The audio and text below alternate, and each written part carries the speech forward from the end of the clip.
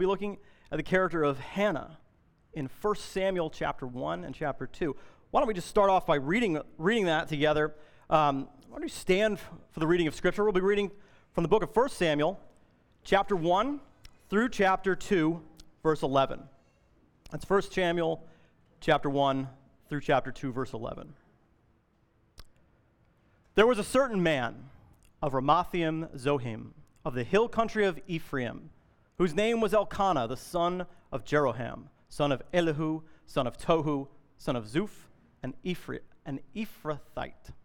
He had two wives. The name of one was Hannah, and the name of the other Peninnah. And Peninnah had children, but Hannah had no children.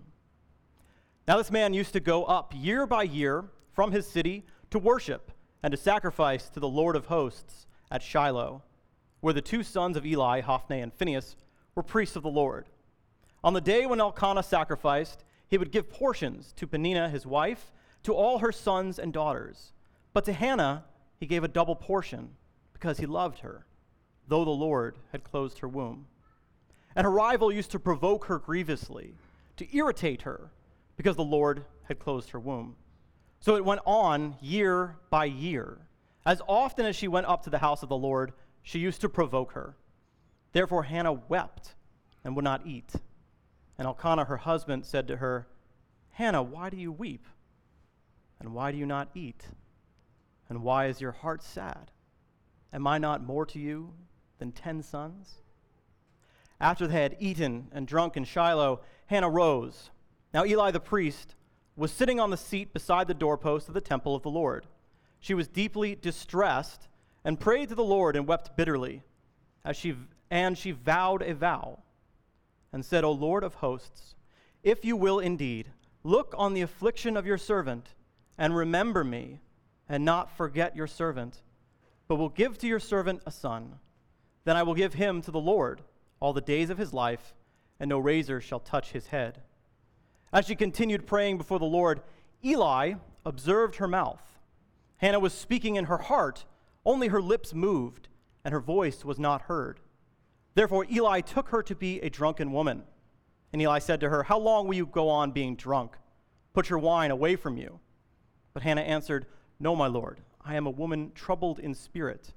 I have drunk neither wine nor strong drink, but I have been pouring out my soul before the Lord.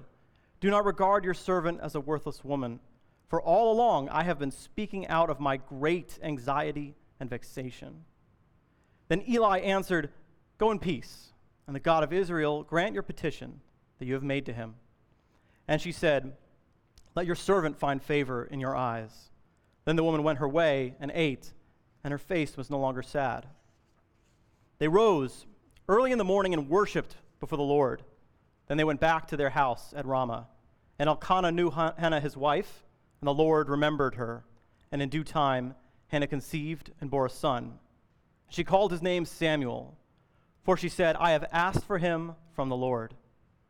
The man Elkanah and all his house went up to offer the Lord the yearly sacrifice and to pay his vow. But Hannah did not go up, for she said to her husband, As soon as the child is weaned, I will bring him, so that he may appear in the presence of the Lord and dwell there forever. Elkanah, her husband, said to her, Do what seems best to you. Wait until you have weaned him. Only may the Lord establish his word. So the woman remained and nursed her son until she weaned him. And when she had weaned him, she took him up with her, along with a 3-year-old bull, an ephah of flour, a skin of wine, and she brought him to the house of the Lord at Shiloh. And the child was young. Then they slaughtered the bull, and they brought the child to Eli. And she said, O my Lord, as you live, my Lord, I am the woman who is standing here in your presence, praying to the Lord. For this child I prayed, and the Lord has granted me my petition that I made to him. Therefore I have lent him to the Lord as long as he lives. He is lent to the Lord. And he worshipped the Lord there. And Hannah prayed and said, My heart exults in the Lord. My horn is exalted in the Lord. My mouth derides my enemies because I rejoice in your salvation. There is none holy like the Lord, for there is none beside you. There is no rock like our God. Talk no more so very proudly. Let not arrogance come from your mouth. For the Lord is a God of knowledge, and by him actions are weighed. The bows of the mighty are broken, but the feeble bind on strength. Those who were full have hired themselves out for bread, but those who were hungry have ceased to hunger. The barren has borne 7, but she who has many children is forlorn. The Lord kills and brings to life. He brings down to Sheol and raises up. The Lord makes poor and makes rich. He brings low and he exalts. He raises up the poor from the dust. He lifts the needy from the ash heap to make them sit with princes and inherit a seat of honor. For the pillars of the earth are the Lord's, and on them he has set the world. He will guard the feet of his faithful ones. But the wicked shall be cut off in darkness. For not by might shall a man prevail. The adversaries of the Lord shall be broken to pieces. Against them he will thunder in heaven. The Lord will judge the ends of the earth. He will give strength to his king and exalt the horn of his anointed. Then Elkanah went home to Ramah, and the boy was ministering to the Lord in the presence of Eli the priest. This is God's word. You may be seated.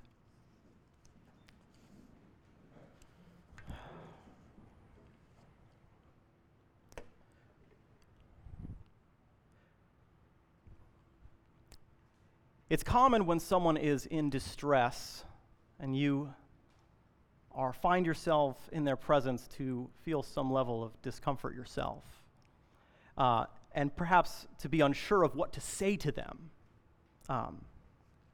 And I've certainly done this. I would assume that most of you have as well.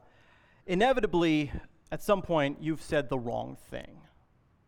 And your desire to comfort someone who is in pain or who is in despair, you've said something that, despite your best intentions, has only wounded them further.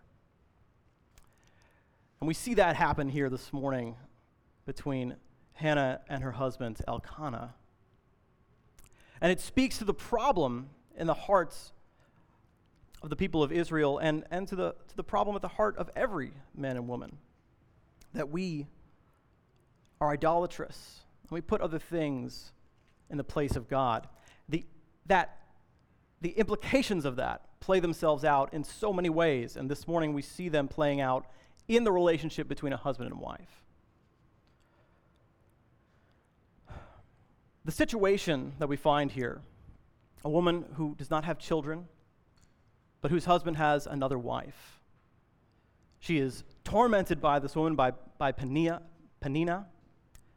She is mocked.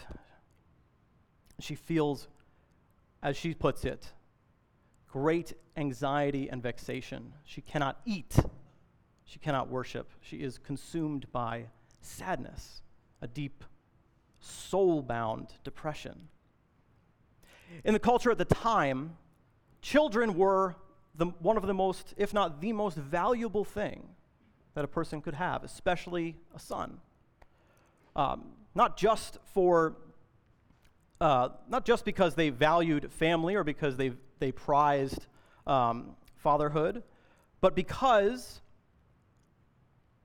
it was economically helpful to have children. Not even just helpful, but necessary. If you were a single person or a couple without children, unless you were already very rich, you would fear for your future. You would have to throw yourselves on the kindness of your society, which at the time in Israel, before the kings, this is still in the time of Judges, if you'll remember our story of Gideon from a few weeks ago, Israel is not in a good place right now. There is not really a functioning, God-honoring society to fall back on. And so, Elkanah has taken 2 wives, and the implication here is that Hannah, his first wife, is unable to have children, and so he's taken a second, and he has had children with her. We often read about characters in the Old Testament who have multiple wives, and the practice is strange to us and is directly condemned by the New Testament. And it might be a little bit odd to read about this because Elkanah is not really the main character of the story, but so many other, at times, righteous or praised people in the Old Testament have taken multiple wives. And it is because of a cultural idolatry. right? The need for children was real, but that need and the desire for children has become something that hurts people and dehumanizes them. Idolatry dehumanizes us. And so in the life of Elkanah and Hannah, Hannah is truly sad, not simply because she can't have a child, but because her husband has had children with someone else, and she is constantly reminded of this fact. It says that when they go to worship, which is significant, because again, it's not that every family in Israel would go to worship year after year. This is somewhat exceptional. They are truly seeking to honor God and be the people he's called them to be. Many people in Israel are not doing that. This is a time full of idolatry and turning away from God. Elkanah's desire is that his family would worship as well. He's doing the right thing, spending a good deal of money and resources so that everyone in his family can offer sacrifices and participate in worship. And because he loves his wife Hannah, he gives her a double portion, extra, more than anyone else. And it's that act that compounds and exacerbates the tension that exists. Because now Peninnah is jealous of her. Polygamy is very common in the Old Testament, and yet it is always, every single time, the source of incredible pain and damage to the people, especially to the women who are put in these positions. The Old Testament always portrays it in this negative and tragic light. And so we see that play out here. And when I say that idolatry dehumanizes us, that is what I think is captured in Elkanah's attempt at comfort. So here is his wife. She is so sad she cannot eat. And they're worshiping. They have, this is a huge moment in the year for them. Imagine going on one of the most, expensive vacations, but add all the spiritual significance, of worship into that.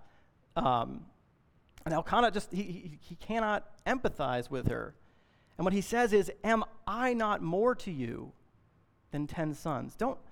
I love you. Isn't that enough?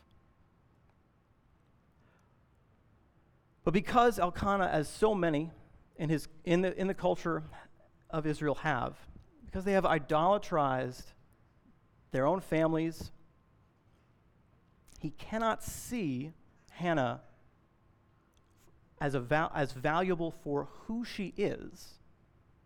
And he has undermined that by having children with someone else. What he should be saying is, are not you more to me than 10 sons? No, it's a relationship, especially a marriage, but this is true of our relationships with our brothers and sisters in the church, with our friends and our neighbors. Relationships are so often to us about what we get from them. If you've ever worked at a company with a friends and family discount, you suddenly have more friends and family than you realized, right? Because it's all of a sudden it's beneficial to be your friend. And I've been that. I've been able to share that with people. I've had friends share that with me.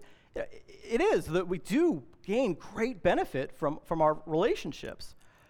But especially in the context of a marriage, if our spouse, if our husband or our wife is simply the source of something we value and not someone to be valued, then we have committed idolatry. And our idolatry not only, is a sin against God, but it will cause us to treat them in a less than loving way, in a less than fully humanizing way. People are made in the image of God, and idolatry is when we give that image to something else. And so Elkanah, though he does, I believe that he does love her, want to comfort her, he is blinded by this, and he only makes things worse. And so if relationships are about what we get from someone, then those relationships will not be healthy, will not be truly loving. This is a challenge to all of us in our marriages, but also in our relationships with our children, with our friends, with our neighbors. Do we know and love people for who they are? Or do we love what we get from them? Now to Hannah herself, she is deeply hurt because, again, this is year after year this has happened. She feels a great deal of shame because she has failed in her culture. Her culture values something that she cannot do, and she has no way of showing her worth. She feels not just shame from her culture, but then directly attacked by this other woman who is jealous of her, and there is some reason to be sympathetic for her jealousy. They are in a very unhealthy and unfortunate situation. In this, Hannah decides to pray. She can't eat. She can't worship. She can't participate in the worship. She's alone. She is just consumed by this grief. She goes and she pours out her heart to God. And as she's doing so, of course, we don't have time to talk much about Eli, the high priest at this time, but Eli is no help to her either. So here she is in this desperate place, feeling alienated from her husband, who she should be affirmed by and loved by. She is dismissed by the representative of God. She is truly alone. And in her loneliness and in her despair, she turns to God, the Lord of hosts, she says, the God of armies, the commander of heaven. She says, if you will look on the affliction of your servant and remember me and not forget your servant, but will give to your servant a son, then I will give him to the Lord all the days of his life, and no razor shall touch his head. She makes a vow. We'll come back to the significance of vows in a moment. But I think she probably says a lot more, and it's not recorded for us because Eli sees her mouth moving, assumes that she is drunk, and insults her. But then he has a change of heart when she explains, and he says to her in verse 17, "Go in peace, and the God of Israel grant your petition that you have made to him." She said, "Let your servant find favor in your eyes." Then the woman went away and ate, and her face was no longer sad. So Eli has blessed her, but nothing has changed. She is still in this same relationship. Peninnah is still jealous of her. She is still childless. And yet, after pouring out her soul to God, casting her cares and anxieties on him, she is able again to eat. And her face is no longer sad. She receives from God peace and comfort in the midst of her prayers. Peter, in 1 Peter chapter 5, the Apostle Peter describes this to us. He says, "Humble yourselves, therefore, under the mighty hand of God, so that at the proper time he may exalt you, casting all your anxieties on him, because he cares for you. Be sober-minded, be watchful. Your adversary, the devil, prowls around like a roaring lion, seeking someone to devour. Resist him, firm in your faith, knowing that the same kinds of suffering are being experienced by your brotherhood throughout the world. And after you have suffered a little while, the God of all grace, who has called you to his eternal glory in Christ, will himself restore, confirm, strengthen, and establish you." And isn't that exactly what Hannah needs? To be restored, to feel confirmed. She feels shamed and alienated, both from society and from her own family. She cannot eat. She feels weak. She needs strength, and she needs to be established. She needs a firm foundation on which to simply live and get through the day. How many times do we find ourselves in a position like that, where we feel alienated from the sources of comfort and stability in our lives, whether from our families, our communities, our society? And in those moments when we experience anxiety and vexation and even despair, God in his word calls us and assures us that he will meet us there. and that he will provide what we need. He will restore, confirm, strengthen, and establish us in his timing and in his way.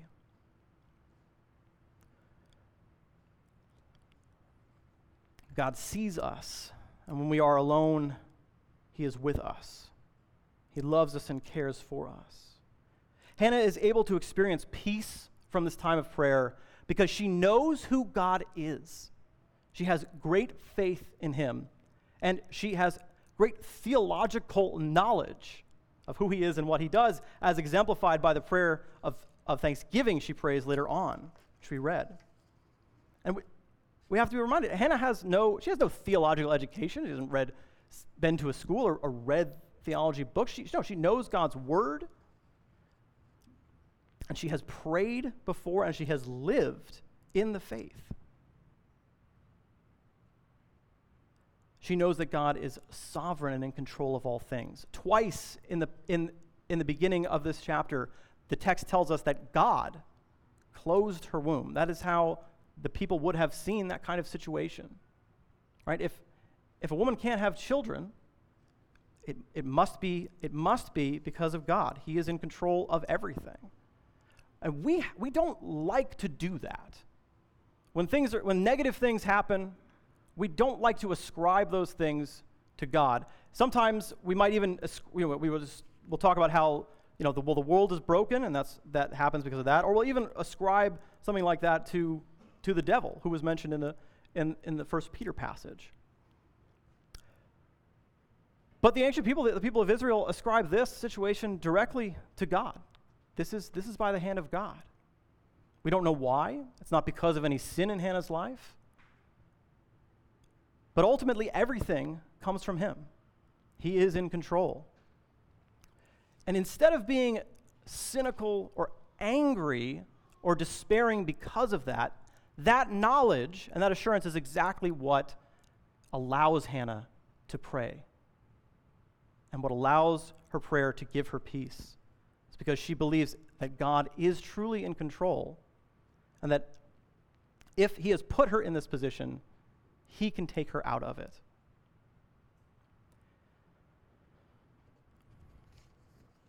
So Hannah prays for a son, but not simply for a son. She says that, Lord, if you give me this son, I will devote him to you. No razor shall touch his head. He will take a vow, a priestly vow. He will not be able to own land. He will live a life devoted to God. He will not have an inheritance. He will not be all of the things that a son needs to be to provide for a family. He will not himself have a family. None of the things that our culture has idolatrized or lifted to a high position will be true of this child. Hannah will not benefit from him in any of those ways. Instead, what Hannah would receive and what she does receive is vindication. She is exalted. As Peter says in the verse we read, humble yourselves, therefore, under the mighty hand of God, so that at the proper time he may exalt you, so that he may vindicate you. She is not praying simply for a son.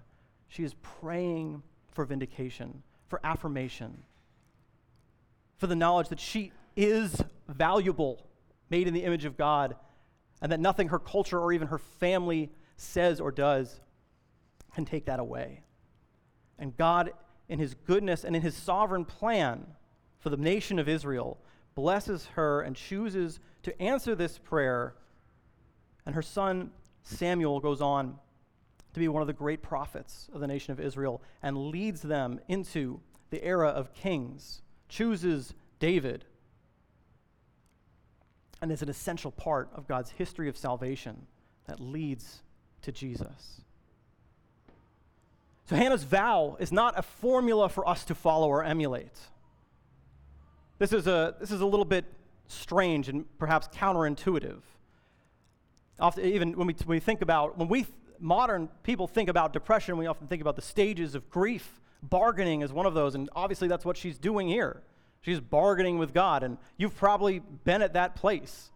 Maybe you didn't mean what you said, but you said, God, if you would just do this thing, I will do X, Y, Z. Martin Luther, the reformer, thought he was going to die in a thunderstorm. It was a terrible storm, and he did that. He made a vow to God. God, if I survive this, I'm becoming a priest. He did survive, and he kept his vow. And that's what the Old Testament law tells the people of God. If you make a vow to God, keep it. But Jesus said something different. Jesus in his Sermon on the Mount says, you've heard it said, when you make a vow, keep it. But I'm telling you, do not make a vow to God. Don't make a vow. Let your yes be yes. Let your no be no. Now, why is that? Because, Hannah makes a vow, and she does keep it. The thing about vows is that keeping them is exceptional. Keeping them is exceptional. They are easy to make and easier to break. Easy to convince ourselves. Now, what we said wasn't really important. We said it in the heat of the moment. God doesn't take that seriously. But he does. That is actually what the commandment not to take God's name is about. Don't take God's name in vain for a vow that you're not going to fulfill. But all the more, we shouldn't make vows. We don't need to make vows in prayer because of what God does in this story and what he does throughout the story of redemption. God is the one who makes vows. God is the one who creates covenant and swears oaths. And he is the one who keeps them. It says when Hannah does conceive her child that God remembered her. And that's how the Bible, both the Old and New, talks about God's action. He remembers his people. He remembers his covenant. He remembers his promise. And when he remembers, he acts. When we remember our oaths, we feel guilt and shame, and maybe we act. But we can't count on ourselves, and we can't always count on others.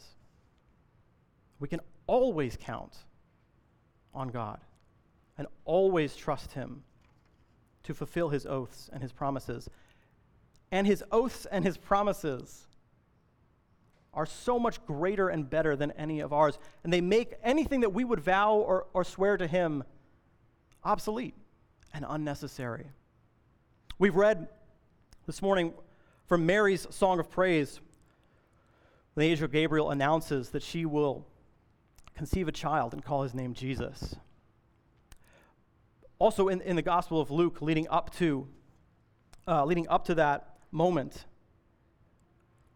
when Zechariah and his wife conceive a child who will be John the Baptist, who will go before Jesus to prepare his way, Zechariah was filled with the Spirit, and he prophesies. And in Luke chapter 1, verses 68, he says, "Blessed be the Lord God of Israel, for he has visited and redeemed his people. He has raised up a horn of salvation for us in the house of his servant David, as he spoke by the mouth of his holy prophets from of old, that we should be saved from our enemies and from the hand of all who hate us, to show the mercy promised to our fathers, to remember his holy covenant, the oath that he swore to our father Abraham, to grant us that we, being delivered from the hand of our enemies, might serve him without fear, in holiness and righteousness before him all our days. And you, child, will be called the prophet of the Most High, for you will go before the Lord to prepare his ways, to give knowledge of salvation to his people in the forgiveness of their sins, because of the tender mercy of our God, whereby the sunrise shall visit us from on high, to give light to those who sit in darkness and in the shadow of death, to guide our feet into the way of peace." That is the oath, the covenant, and the promise that God has made to his people. And that is the promise he has made to us, who receive those promises in Jesus. At the end of her story, Hannah keeps her vow. But first she weans her child. She doesn't give an infant over to the priests at the temple. She raises him. It doesn't say how old he was, but it does say that he was young, weaned, no longer breastfeeding. Yeah, I have 2 daughters of my own, and I can't imagine being in this position where you would conceive, raise, and nurture a child. How much more than for me as a father is it for her as a mother to do this, to give up her son? It reminds me of when God calls Abraham to sacrifice his son Isaac. Why are there these stories about people giving up their children? On the one hand, it's because God is showing himself to be different from the gods of the other nations. When God intervenes in Abraham's life, he provides a sacrifice so that Abraham doesn't have to sacrifice Isaac, because God is not a God who desires the sacrifice of people, especially children. Many of the idols that were worshipped did. That's what people believed. But it also points forward to the other child that we've been talking about and singing about all morning. It's not a big leap to see that God, who is with us in our pain and despair and who knows it, who cares about us, enters into that in our world and also gives up a child, gives his son. Once and for all. So no more sacrifices need to be made, and no more children need to be abandoned or given up. Whether because we're deceived or because God needs them, there is no need for that, no sacrifice, no separations.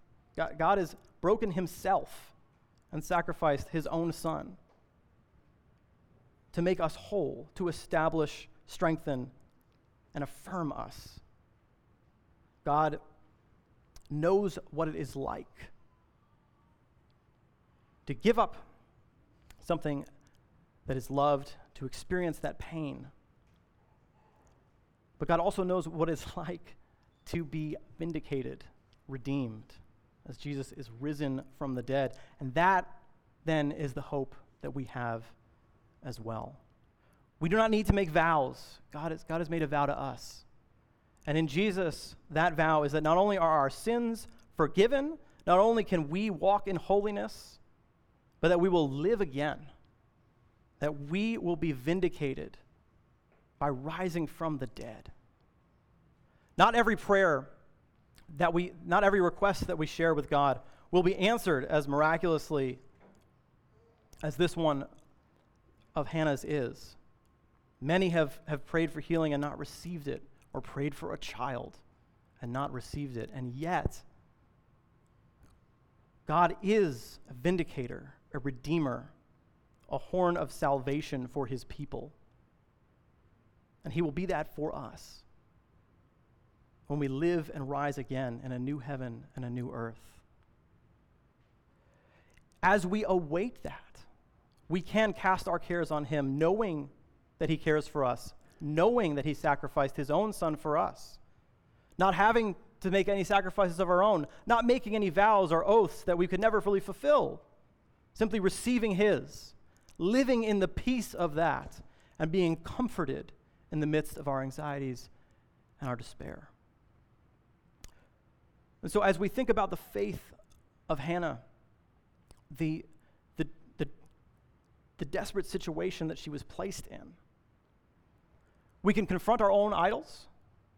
What are the idols of our culture, the idols of our subculture, or even our family? How do those idols cause us to dehumanize the people around us, to see them to see those relationships as things that we benefit from, as opposed to people to be known and loved?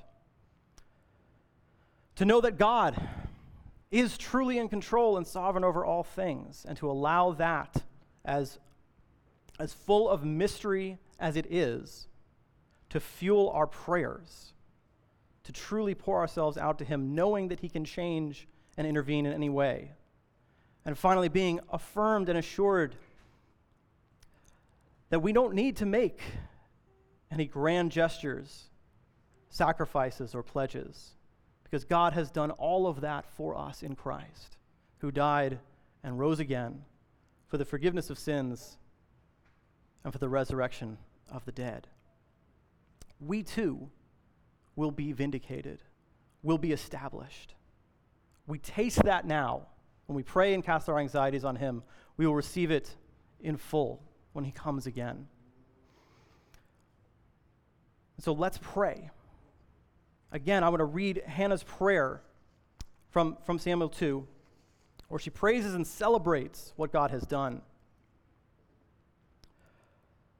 My heart exults in the Lord. My horn is exalted in the Lord. My mouth derides my enemies because I rejoice in your salvation. There is none holy like the Lord, for there is none besides you. There is no rock like our God. Talk no more so very proudly. Let not arrogance come from your mouth. For the Lord is a God of knowledge, and by him actions are weighed. The bows of the mighty are broken, but the feeble bind on strength. Those who were full have hired themselves out for bread, but those who were hungry have ceased to hunger.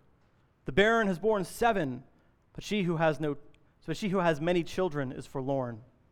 The Lord kills and brings to life. He brings down to Sheol and raises up. The Lord makes poor and makes rich. He brings low and he exalts. He raises up the poor from the dust. He lifts the needy from the ash heap to make them sit with princes and inherit a seat of honor. For the pillars of the earth are the Lord's, and on them he has set the world. He will guard the feet of his faithful ones, but the wicked shall be cut off in darkness. For not by might shall a man prevail. The adversaries of the Lord shall be broken to pieces. Against them he will thunder in heaven. The Lord will judge the ends of the earth. He will give strength to his king and exalt the horn of his anointed.